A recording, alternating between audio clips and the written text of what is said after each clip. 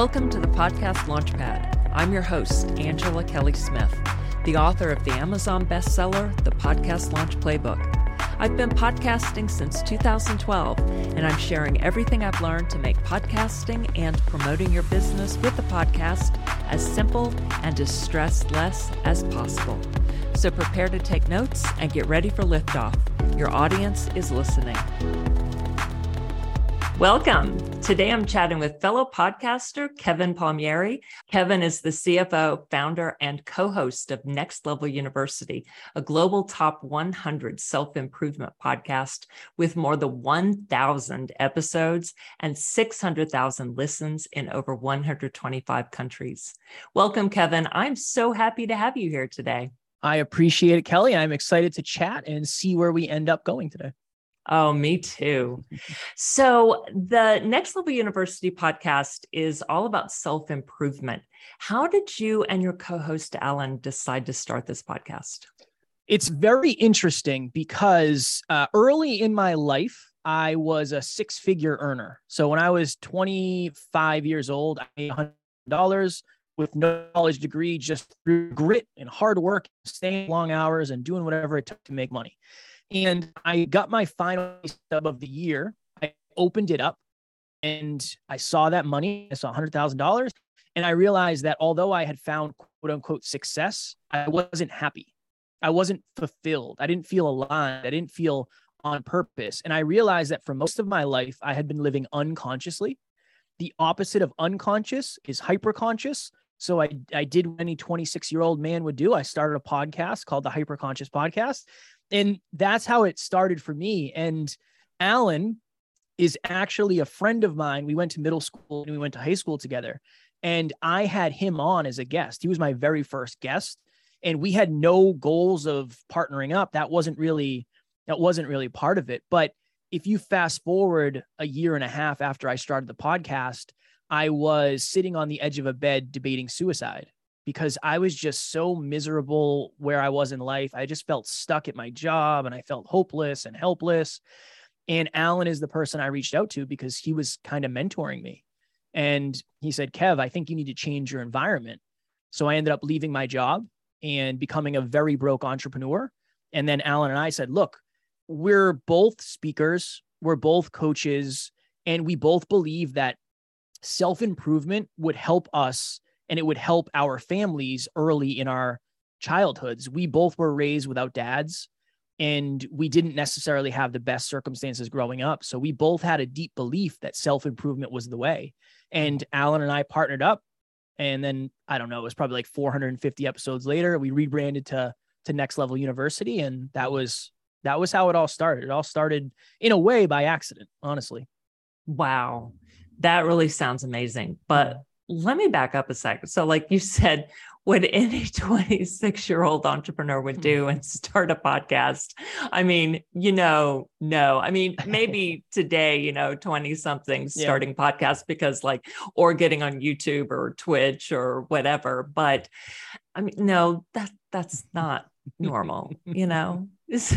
Yeah. I think I always, it's interesting, right? Because you can't really connect it until you look back.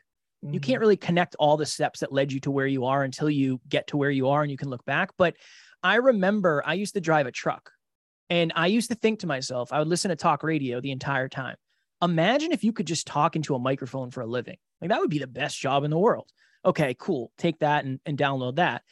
In 2000, I think it was like 2014 or 2016, I was doing Facebook videos about self-improvement. Long before I studied self-improvement, long before I understood what it was, I was trying to help others. And I remember when I was dating women, I was trying to help them.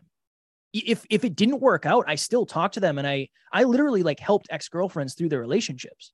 Wow. And it's weird, very weird looking back now, but I've always wanted to help people. And I think now it all makes sense that I ended up doing it. So yeah, to your point, most people probably wouldn't have done a podcast, but for me, it felt right. And the fact that I get to do that every day now is really, and I know it sounds cliche, but it's really a dream come true for me. Mm-hmm. No, that makes sense. Yeah.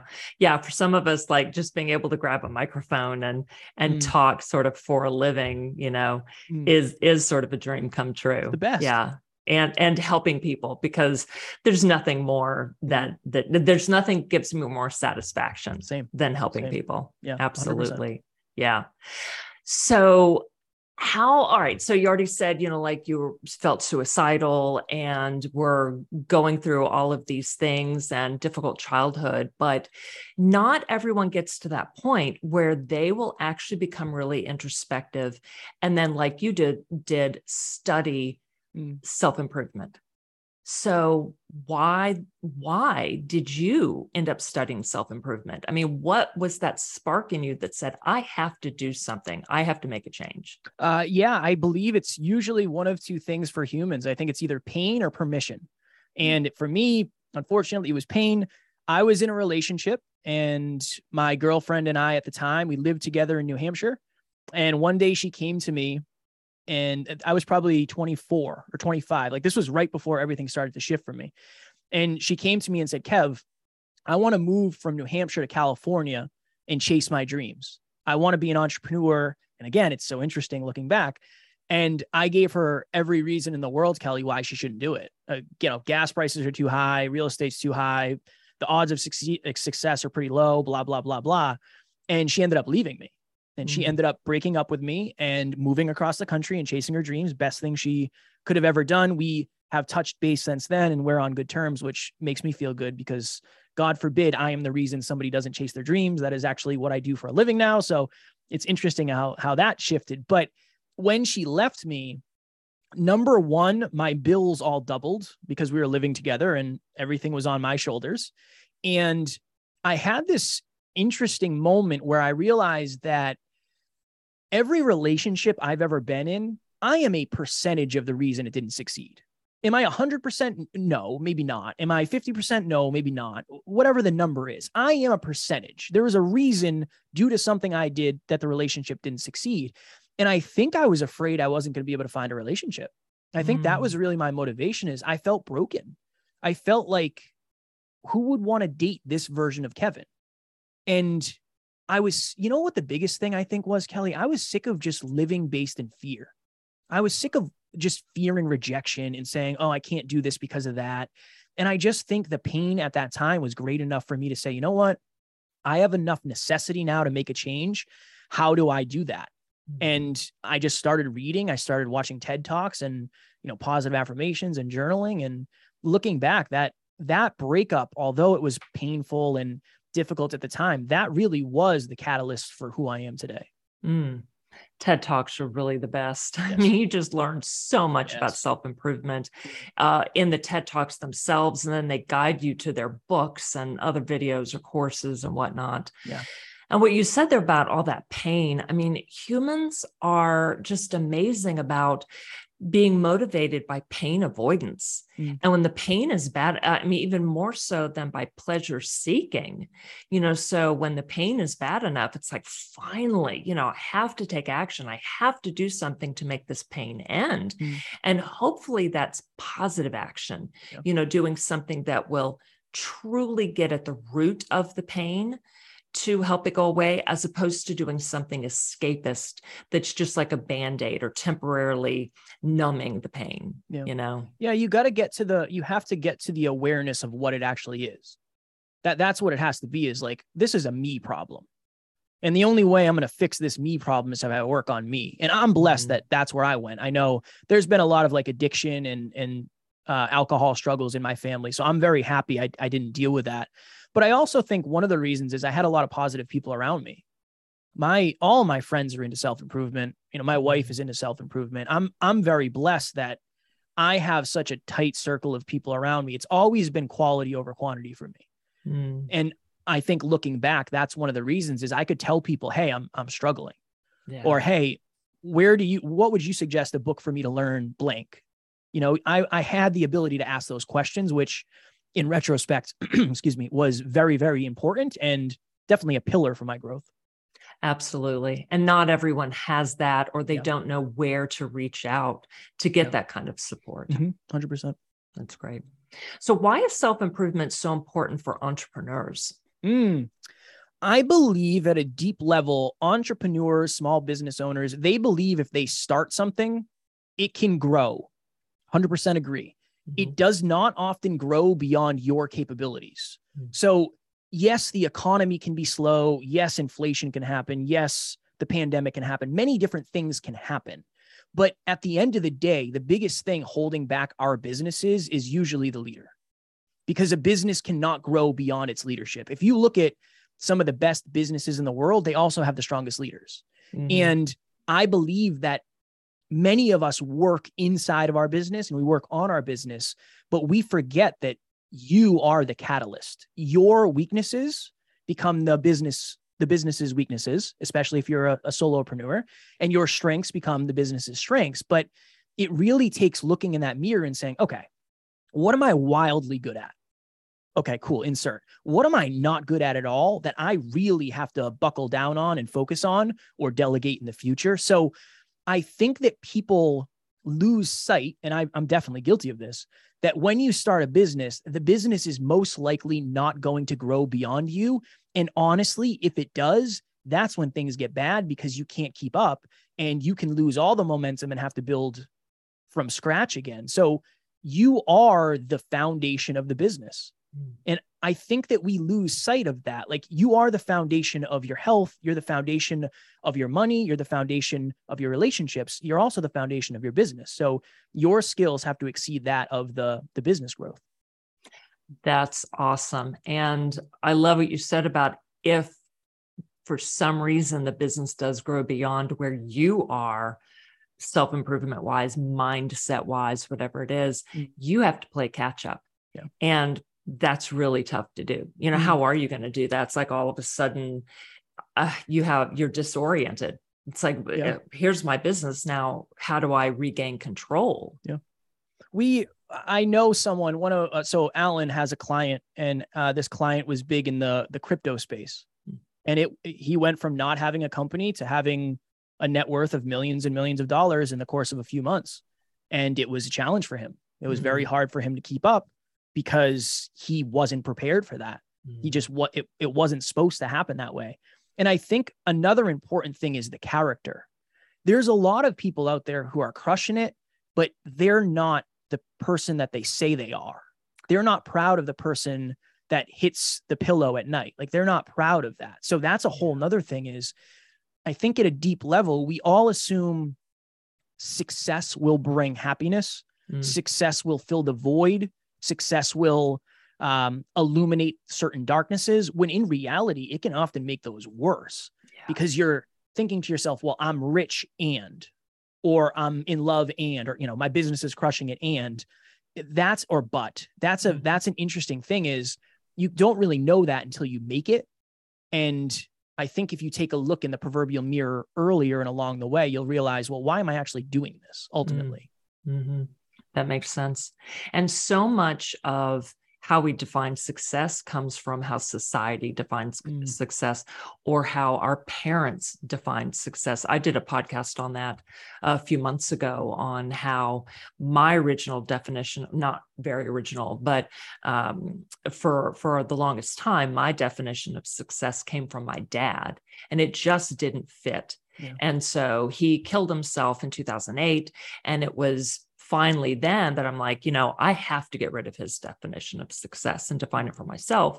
And we all really do. And I think especially when you're, well, everyone, but like when you're an entrepreneur and you have all of these people telling you, you have to do this to be successful. You have to do that to be successful. Your business is success only if these particular things happen. And it's just not true. You have to figure it out what it is for you. And I think character really is a big part of that, like you just said. Yeah. I think the truth that nobody really talks about, Kelly, is not everybody's supposed to have a wildly successful business. Yeah. I think that's important, that I've had people say, well, Kev, that's kind of negative. And when I say it, I mean it empowering. Like, this is what happens often. I'll get on the phone with a podcaster and they'll say, well, we only do 2 episodes a week, not 7, because we do 7 episodes a week. And I always say, don't do 7 episodes a week. I don't think you should, unless you're trying to have the most successful podcast in the world. If not, there are certain sacrifices that you'll have to make in order to get to that level. So having the self-awareness to say, okay, what am I really playing for? Am I playing for time freedom where I just want to build a business to a certain level and exit? Or I just want to build a business to a certain level and say, look, I'm going to work 3 hours a day and I'm going to hire people. That's fine. Yeah. If you want to work every day for the rest of your life, that's fine too. But you have to decide that, to your point. Wonderfully put. Yes. And if you want to make enough money to pay for groceries and pay for, your basic living, and that's awesome. And if you want to make multiple 6 figures, 7 figures, 8 figures, awesome. Yeah. You're still a success if you have reached your goals that really are right for you, no one else's goals. And with the podcasting, I do 2 episodes a week. I teach other people how to podcast, and I say, do 1 episode a week. Absolutely.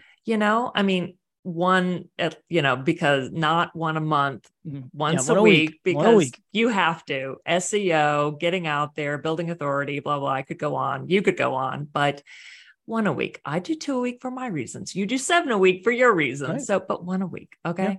Yep. Anyway, awesome. Okay. So, let's talk about it. That was going to be my next question about doing 7 a week. You already said being #1 podcast in the world. So why do you do 7? Oh my God. You've got over 1,060 episodes as of this recording. So it's going to be more than that by the time I publish this, but why do you do 1 a day? There's many reasons. The simplest and the funniest reason is we do 7 a week because there's 7 days. If you come up with an 8th day, we're going to have to do another episode. But our belief is that consistency is kind of the rule of success. So if we can produce an episode every day, there's an opportunity for our community to get a little bit better every single day. And that really is the crux of our business. Our business meetings are, how do we get 1% better today? That's it. Not, we have to reinvent the wheel. This has to happen. There's a lot going on, but that's the number 1 reason. The second reason is we are, through Alan, my business partner. This was his genius zone, not mine, but we are very focused on mastery. If I do 10,000 podcast episodes, the chances of me not being pretty good are very slim, right? So that's part of it too. And then I think the biggest part is I wanted it and Alan wanted it to be our jobs. So it's all I do is I podcast, I speak, and I coach, and I love it. I just love the opportunity to jump on this microphone, and I have to pinch myself some days and say, I remember I recorded an episode. It was episode number 7. It was called Chase Your Effing Dreams. That was the title. Not the best title you could throw out there, but that was the one I chose. It worked. Yep. And I think it's a good title. It's not something people are Googling, but it's something people are going to listen to. It's catchy. It's like, it's a good hook. Like, oh, what is that about? But was it effing or did you spell it out? No, I started. I think I did FU star. Cause I was like, I don't know if this is even. I don't know if Apple. Right. I don't know their rules. Yeah. And this was 2000. I think this was 2016. Okay. 2017. So things have changed, but I remember I was working at a job I disliked. I was burnt out. I was on the very end of being there. And I did an episode and said, I want to wake up when I want to podcast with amazing people. I want to be my boss, my own boss. Yeah. And that's one of the reasons we do 7 a week is because we love it. We love it. And it's, for us, it is about impact. When we started this business, we were not talking about money. I wasn't doing this for money. That wasn't the goal. I was doing this because I wanted to help people. And that's the best way to help people, is to be there every single day. The more you're there, the more you can help. Yeah, absolutely. Yeah. And how long are your episodes? On average? Usually 20 minutes. Yeah. So great bite-sized chunks that people can listen to quickly and easily. And people are really moving away from wanting long episodes. Yeah. When I do my solo episodes, they tend to be around 20 minutes. And it's these interviews that are longer because I don't want to cut people off after half an hour, but maybe I should. We stopped doing interviews. We did a lot. We did many interviews. And then it was honestly, we're at the point now where our schedules are just insane with everything we have going on, coaching clients. And it's I think it probably would serve us better. We know our audience better than anybody. Right. And that's always my frame is people tune into a podcast because they're trying to get a problem solved. You know how to solve their problem better than most people because you know them at a deeper level. And that's when we pivoted that. So that does make it a little bit easier because we can control the schedule, the time. Right. You don't have to research as much depending on what you're doing. So it makes it a little bit easier. Yeah, totally. Totally. Yeah. So should we just end this episode now? And, Has it been 20 minutes? We'll go on. No, I'm having too much fun and people are going to learn a lot from you. So I love it. I love it. So one of the themes that I've seen in your podcast, which I do love, by the way, is learning from failure. So why do you think that people are, first of all, like afraid of failure? Like they'll actually avoid trying something new because they're afraid that they'll fail. I believe that at some point in our lives, when you're young, you fall off your bike, you do a bunch of stuff and you fail, you constantly fail. But somewhere in life, there becomes a negative attached to the failure. And I think for a lot of people, it's when they attach it to their self-worth. So if you're doing something and the outcome must be positive for you to feel good about yourself, you're going to avoid failure at all costs. And again, I am very, very, very guilty of that. I think that what you really have to switch is you have to understand that we're not really aiming for happiness. We're aiming for fulfillment. So happiness is results-based. I believe fulfillment is alignment and mission-based. So if this podcast goes well, I will be happy. Regardless of how this podcast goes, I will be fulfilled. I'm in alignment doing it. And I think it's so important to understand that failure, you have to at least understand it, because no matter what happens in life, you are going to fail, or you're not going to try anything and you're going to fail by default because you're not going to put yourself out there. So anytime you try something new, the odds of quote unquote failing are pretty high. But if you do fail, you can always use that failure as new knowledge, new awareness. I love to think about it from like a recipe standpoint. So somebody said, I want to make a chocolate cake. And they're like, all right, what do I need? And they tried it, right? So they prepped it, they cooked it, they reflected and said, that's a little dry. And then they perfected it again. And it's really that cycle for everything. So if you can detach, I am bad because I didn't do well, I think that will help you go miles and miles and miles. But also on the other end, just because I did great does not mean I do not require any more work. Right. I think that self-worth is such an important thing when it comes to being an entrepreneur, when it comes to being a human being in general. You have to understand where you sit.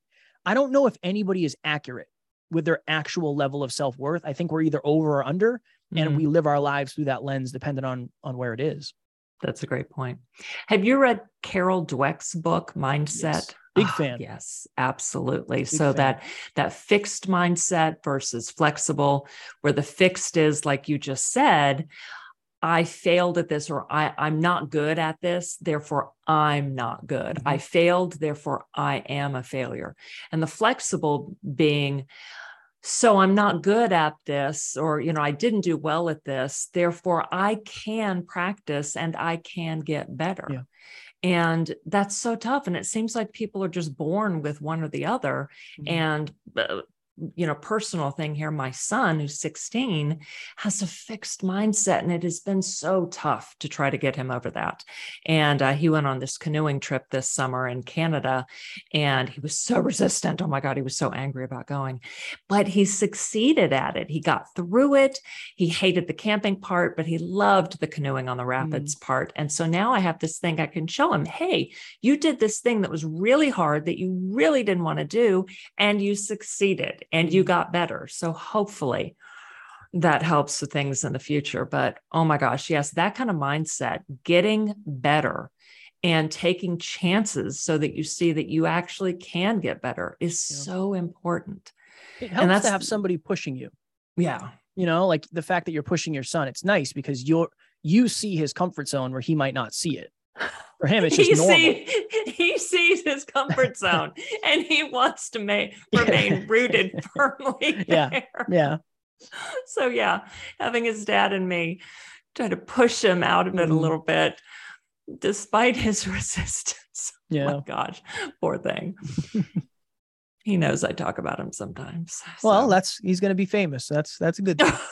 Right.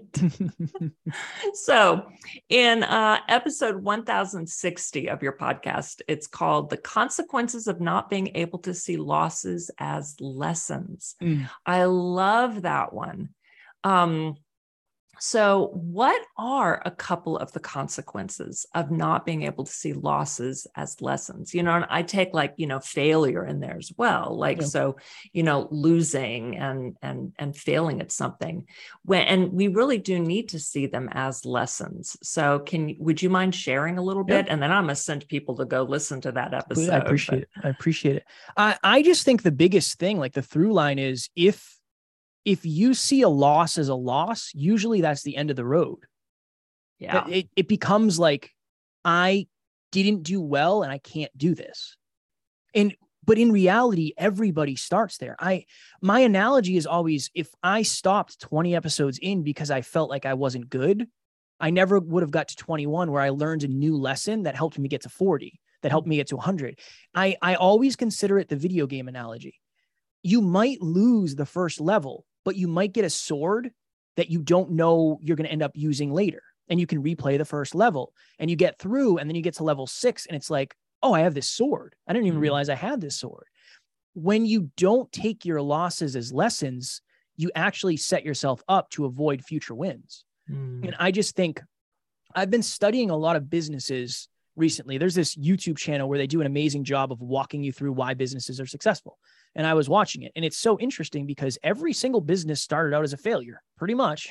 And, they had this business that didn't go well. Nintendo is a great example. Many people think of Nintendo and they think of video games. At one point, Nintendo was a hotel company. They were a taxi company. They were a playing card company. They were a puzzle company. There were many different things. And now they're the Nintendo we know today. But they took all of their losses and said, okay, maybe it doesn't work this way. Going to your point about having a fixed mindset versus a flexible or growth mindset. Maybe it doesn't work this way, but could it work in this way? I just think that is such an important facet of life. You are going to make mistakes. You're going to have losses, right? You're going to. I believe you learn more from your losses than your victories, because when you win, you don't necessarily reflect and try to improve. But when you lose, you reflect and you have a ton of things to improve on. So I think that it's just having the awareness to say, look, this went well, this didn't go so well. How do I improve that a little bit? And if you can just adopt that mindset, and it's just a little bit, you don't have to get, world-class overnight. That's not going to happen, but you can get a little bit better every day. Yeah, that's a great point. And it's tough. It can be so tough, but do you have any suggestions for gearing yourself up? Because honestly, I want to tell people, Nike's refrain, like, just do it, because really it is about taking action. Yeah. You can sit there and meditate, affirmations help, but it honestly, it comes down to taking action. Yeah. This is what I would say. And this is what worked for me. And this has worked for many people I've talked to. I had a young lady reach out to me, and we did a free call after one of our live events. And I said, what are you feeling pulled towards? What do you really want to do in your life? If you had to serve the world in a way, what do you think is the most aligned way for you to do that? And she said, speaking and podcasting. I said, cool. I know a guy who does those things. I'm that guy. Okay, let's chat. And I said, all right, well, we need to get you speaking, right? Like, that's obviously the first step. But this is where a lot of people start. It's like, well, go get speeches. No, do not go get speeches. You don't want to go from the little leagues to the major leagues. So This is the question I asked her. I said, on a scale of 1 to 10, how outside of your comfort zone is giving a Facebook Live right now in front of all your friends? And she said, that's a 12 out of 10. I said, okay. On a scale of 1 to 10, how outside of your comfort zone is it for you to record a video and show nobody? She said, that's probably like a 1. I said, okay. On a scale of 1 to 10, how outside of your comfort zone is it for you to record a video and send it to me only? Somebody you know, somebody you like, and somebody you trust. And she said, that's probably like a 4 or a 5. I said, good, do that. What I think happens is we're looking at our hard no's, not our fears. Maybe your hard no right now is speaking in front of 10,000 people. You're not going to do that. Don't imagine that. Imagine you speaking to yourself in the mirror. Imagine you speaking to a classroom of 10 people. I would say you have to get very familiar with where your actual comfort zone is. And you have to figure out, okay, what is just outside of my comfort zone? What is just outside of my comfort zone? And this is the analogy I use. When you're overcoming fears and getting outside of your comfort zone, usually you're looking at the top of the mountain. You're looking at the peak. The problem is there's many summits along the way. So the first summit might be, I'm going to record a video and send it to Kevin. When you do that and you're on that summit, you can see the next summit, which is, oh, I got to do a video and put it on Facebook. And then I got to do blank. I got to do blank. So when you prove yourself right and you prove your fears wrong, you then actually open doors and unlock doors that you couldn't see before.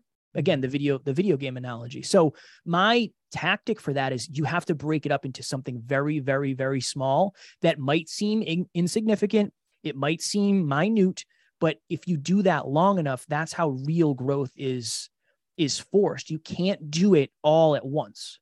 You just can't do it all at once. It's not going to happen through one behavior, through one action. It's going to happen through every behavior, through every action. Right. Even your podcast is a great example of that. You don't go from 1 to over 1,060 episodes overnight. It's one, then the second, then Well, even to your point earlier, Kelly, we started with 1 episode. Right. And then we went to 2, and then we went to 3. We didn't go from 1 to 7. We went from 1 to 2 to 3 to 4 to 5 to 7. Right. I think we skipped 6, but that sort of, if you start where you're going to end, you will fail, because it's everything you do along the way that actually gives you the competency to survive at the end. It's such an interesting way things are set up. Yeah. Yeah. I love that. Okay. So figure out where your comfort zone is and think just outside of it and take that step. Yes. And I love that analogy of you're going to get to that little peak, and from there, you'll see the next peak. Yep. 100%. Love it. Thank you for that, Kevin. That's awesome. Of course. Thank you. So could you recommend like one book or one TED Talk, something that you think would be really beneficial? You stole it. Mindset by Carol Dweck. That's one I always recommend.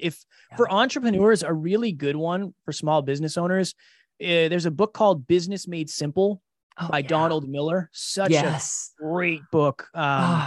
One of the best business books I've ever read, honestly. Yeah. It's simple. It's business made simple, so it makes sense. That's one I would recommend for everybody. It's not mindset like we were talking about, but I think that will serve at a very deep level. Yeah, that's great. Thank you for that. Of course. Awesome.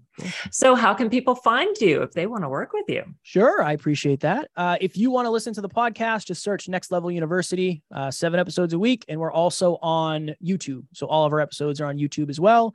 And then my handle for Instagram is @NeverQuitKid. I get back to all my DMs. That's probably the best place to reach out. And when I say reach out, please, I'm not going to sell you on anything. I'm happy to add value. I try to batch my DMs every day. So you are more than welcome to ask any questions you may have or whatever it is. That's awesome. Thank you so much. Of course. Thank you for being here. This has been really fabulous. I'm so glad you were here today. Likewise. I appreciate the invite. I appreciate the prep work. You are a true professional, and your audience is very lucky to have someone like you at the helm. Thank you, Kevin. I appreciate that. Thank you so much for listening to the Podcast Launchpad. Be sure to follow so you don't miss a single episode. And if you have any comments or questions, feel free to email or send me a DM on Instagram. Follow the links in the show notes. I really appreciate you for being here. See you next time on the Podcast Launchpad.